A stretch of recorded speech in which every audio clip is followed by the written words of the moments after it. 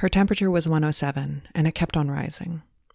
It was 6 p.m., and I had spent the whole day trying to keep this patient alive. When her blood pressure dropped, our colleagues in anesthesia placed a central line for the pressors that we poured in. When her heart rate shot up and her EKG looked concerning, the cardiology fellows looked at her heart with an ultrasound and talked us through the next steps. Then her nurse was the one who noticed that the patient felt warm to touch, took her temperature, notified us of her wildly erratic vitals, all signs that she was descending into a cytokine storm. My interns, one of whom had joined our ranks from OB-GYN, immediately helped rally a crew of people to cover her in cooling blankets, to hunt down an ice bath, to push medications to bring her vital signs back to normal.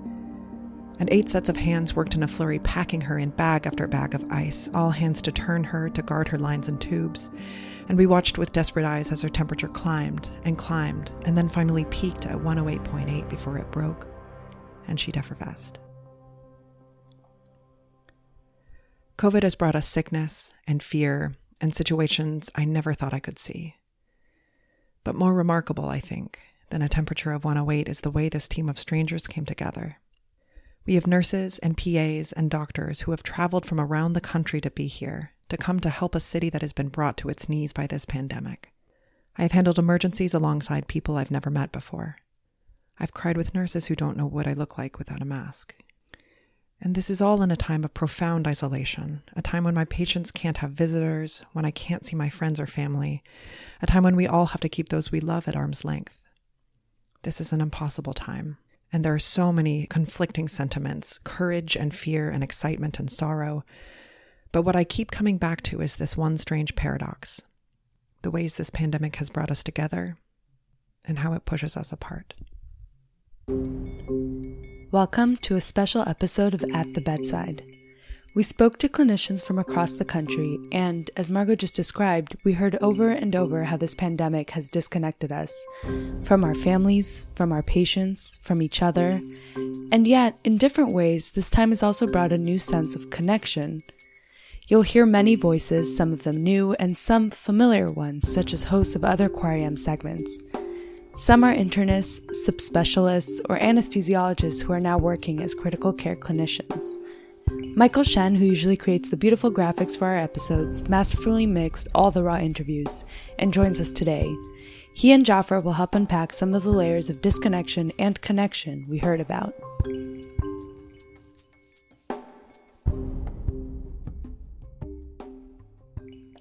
Hey, it's Michael Shen.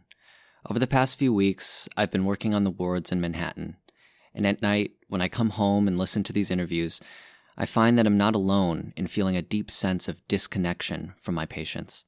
I've always taken pride in my 22-inch stethoscope, which is shorter than everybody else's, and I can hear everything that nobody can hear, but I became, very thoughtful about that. Maybe I need to go find my old stethoscope and not get so close. What is it like to be in a room and one time a day to hear a knock at the door and then watch 2 people dressed in goggles that are fogged so you can't see their eyes, full masks, 2 pairs of gloves, like they're people from Mars, spend 3-4 minutes with you because they've got, 20 other people to see, but you don't know that.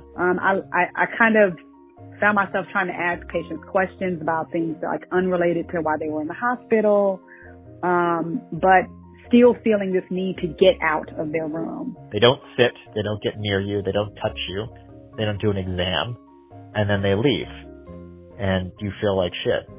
And it's scary. I think it reminds me again how little I think I actually understand what it's like to be a patient. I just felt distracted and disconnected from my patients, and I was very sad about that. I think the one of the most shaming things is that you have trouble remembering. I think for me, talking to them about their families, ironically, half the time we're looking for sick contacts, but on the other hand, talking to them about their families is literally the only thing that I can remember that's different between folks, because the way they present in terms of the way they describe their symptoms sometimes gets so common. It kind of emphasizes this new barrier that I haven't really felt before. There's just this loneliness that I think that is happening on both sides, for the patient because they can't have any visitors. For us, because we feel like we have to be responsible and just get down to business. It's incredibly challenging. I think for me, that's one of the most challenging things about this. If you ask me, what do I think is the thing that probably made the most difference in the broad perspective? I don't think it's any of my decisions about who gets started and what treatment. I think it's about the conversations that I've had with folks, to reassure the ones that are well and to prepare the ones that are going to get sick or that ended up getting sick. Who's your healthcare proxy? What would you want, in this scenario, et cetera, et cetera. So much of the current national drama has focused on the front lines, but a lot of what we heard when we were talking to people had more to do with what happens when we leave the front lines and go home to our friends and family.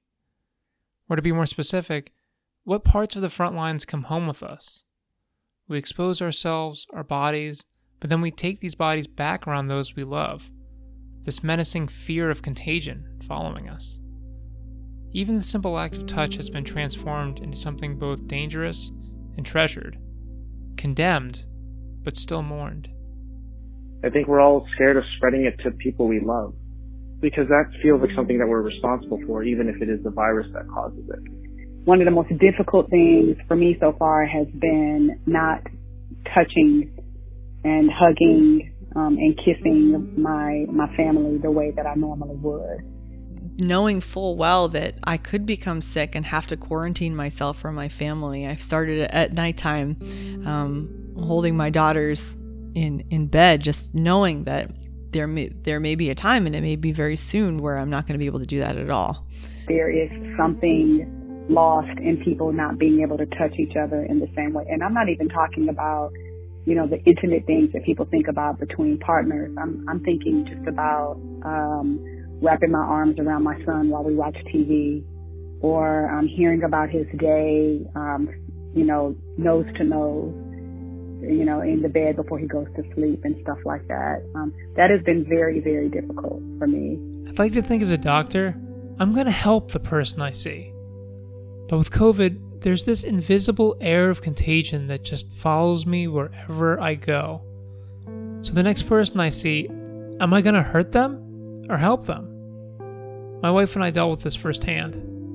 The first inkling that things were going to change pretty quickly was when my nanny, who's Italian, her parents are still in Italy, quit without much notice. She obviously acknowledges that both my husband and I are physicians, and that we are, as healthcare workers, at extremely high risk. She just said, look, I don't feel safe being here. Her boyfriend's immunocompromised. She obviously had heard from her parents, who had been quarantined in Italy, how bad this could get. Now, on the flip side, what's beautiful about it is that my husband, who I normally enjoy talking to a lot anyway, we just have much deeper conversations. I feel like I know a lot more about what he does at work, and he knows a lot more about what I do at work.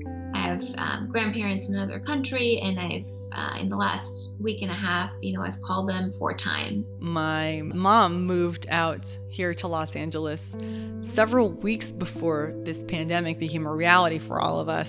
So the second my nanny quit with no notice, I told my mom that it's time to step up, and now I talk to her every single day. I see her most days. Yeah, I have lived apart from her for 20 years of my life, and all of a sudden, she's a critical part of it.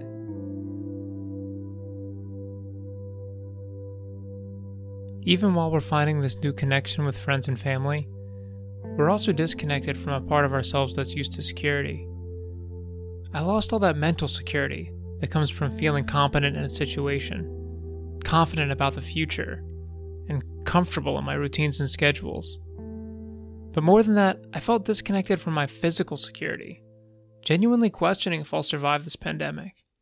I definitely had a moment where this became very real. Not all the patients are elderly. I mean, there are patients who are my age or younger You accept a certain level of risk that comes with the profession, but typically like that level of risk I think is met with like good preparation. But with COVID, I think like we know so little about it. It's so hard to tell if people are symptomatic or not. It's been about kind of trying to confront and understand those fears so that way they don't just kind of sit in the back of your brain unacknowledged. I think it's important to kind of, when you're home, take a mental inventory of that fear, even if it doesn't make any sense, to allow that to kind of surface so that way you can actually address it, because there is a huge emotional pull with taking care of this disease that I have not seen before. There's a higher rate of burnout that I haven't seen before. And I think this disease, more than anything, really forces us to relinquish some of the things that we used to pretend we could control. It always, to me, seemed like kind of a faraway discussion, like a total hypothetical, but, you know, seeing this actually happen in front of me really made me realize, like, I have to make this concrete and I have to make this workable, not, you know, someday, but actually now. I mean, we just had the conversations we haven't had before, like who is going to care for our two infant daughters if something happens to both of us? We hadn't had that discussion before. It was hard to talk about, but we got it into writing. We both filled out advance directives and talked about what it would mean to be stripped of our health, to be stripped of our dignity. We talked about life support, feeding tubes, brain injury, and what it would mean to live without each other. I had my mother-in-law act as a witness, and with no one else around, I had to bring it to one of my attendings to be a second witness. Both signed it. Neither said a word about it.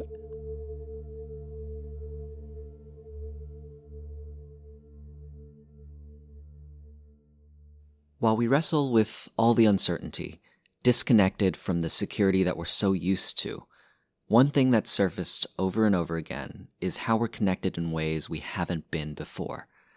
There's a new kind of shared ethos. We have, in a sense, found anchors in each other. Almost existentially, you do feel more connected with the rest of the world. Just connection not only with everyone else around the world who right now is kind of suffering in similar ways, but also the people who in the past have suffered. It makes me think about the people who survived World War II, and that was very different and much more terrible in a lot of ways, but it just makes me feel a connection with the many, many human beings who have had to suffer these kinds of challenging times and scary times, which is oddly comforting. The emotional burden of this hits us all. Now more than ever, it's important to recognize and empathize with people around you. It's not possible for a clinician to be effective in isolation. The past week has made me so acutely aware of how dependent my work is on the system. Just like basic things, like going to see a patient and, is there going to be PPE there, and has someone put them on the appropriate precautions? I've never been so acutely aware of how many other people are necessary for me to do my job. My idealization of the clinician as a sort of 19th century romantic, independent soul taking care of people has just really crashed. I think I have newfound respect for the integrity of systems and the people who manage them. I think one of the most positive things that I've seen is just the adaptability of people to reorganize ourselves, to work together, to answer the call. An important part of feeling fulfilled in your job is feeling like the work you're doing is meaningful, that it counts in some way. And quite frankly, when you do work like that, it doesn't matter if it's tiring, if it carries some amount of risk. Certainly makes me feel like I'm part of something bigger. Interestingly, in the healthcare role, we get to maintain a little bit of a sense of normalcy in a way that other people can't, which is weird to say because nothing really feels normal right now. But I still get up in the morning at the same time. I come into work. I see the same colleagues, which is a privilege I think that a lot of people don't have. So in that sense, there is still tangible connection. Well, I do have two colleagues in anesthesia who are also, young women who at the beginning of our careers, and we've kind of banded together in the midst of all of this, both to information share, but it's also definitely sprinkled with a lot of gallows humor and having people to either just laugh at the ridiculousness of it all or just laugh at how crazy our lives are right now has been definitely a light in all of this. And I was actually thinking the other day how on the other side of this pandemic, when we eventually get there, how much of a bonding experience this really is.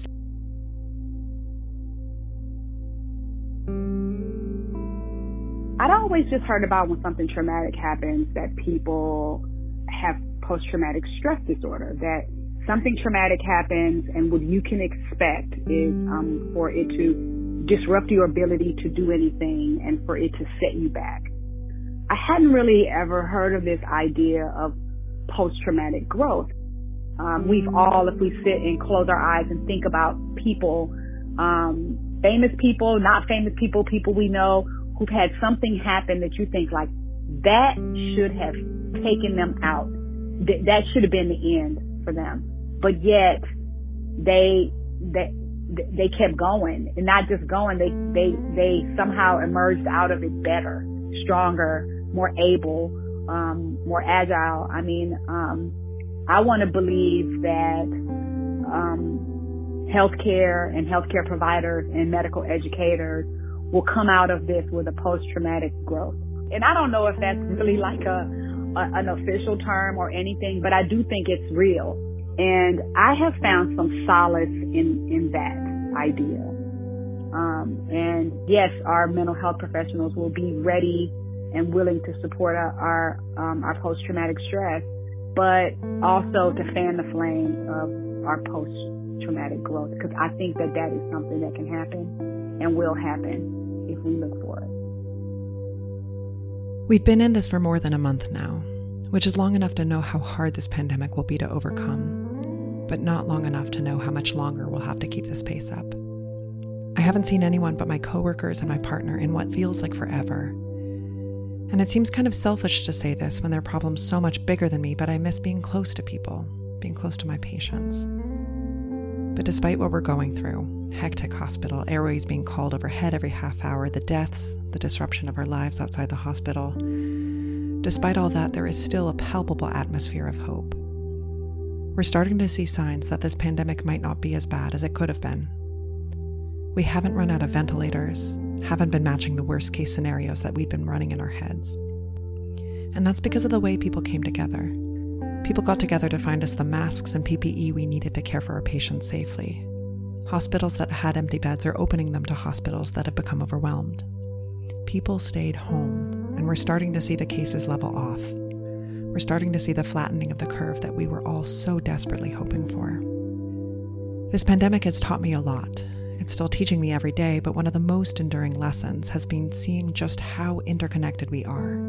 We're connected to each other in the hospital, to the people who lean out their windows and applaud at 7 p.m. every night, to the country as a whole and the international community, all connected through this shared struggle. And yet we can't come close to each other in the ways that we used to, because connecting in that way could spread this disease further. And our systems, so reliant on a physical proximity that I had taken for granted, have started to fall apart in this time of social distancing. The fracture lines are running through our restaurants, our schools, our farms, our country, all of the international supply chains that we rely on. Our interconnectedness can bring us together. Our interconnectedness can bring us harm. And it's left me with a question, which I want to leave with you. Where do we go from here? At Parker, our purpose is simple. We want to make the world a better place by working more efficiently, by using more sustainable practices, by developing better technologies. We keep moving forward. With each new idea, innovation, and partnership, we're one step closer to fulfilling our purpose every single day. To find out more, visit parker.com/purpose. Parker, engineering your success. As humans, we're naturally driven by the search for better. But when it comes to hiring, the best way to search for a candidate isn't to search at all. Don't search, match with Indeed. When I was looking to hire someone, it was so slow and overwhelming. I wish I had used Indeed. If you need to hire, you need Indeed. Indeed is your matching and hiring platform with over 350 million global monthly visitors, according to Indeed data, and a matching engine that helps you find quality candidates fast. Ditch the busy work. Use Indeed for scheduling, screening, and messaging so you can connect with candidates faster. And Indeed doesn't just help you hire faster. 93% of employers agree Indeed delivers the highest quality matches compared to other job sites, according to a recent Indeed survey. And listeners of this show will get a $75 sponsored job credit to get your jobs more visibility at Indeed.com/podcast. That's Indeed.com/podcast. Terms and conditions apply.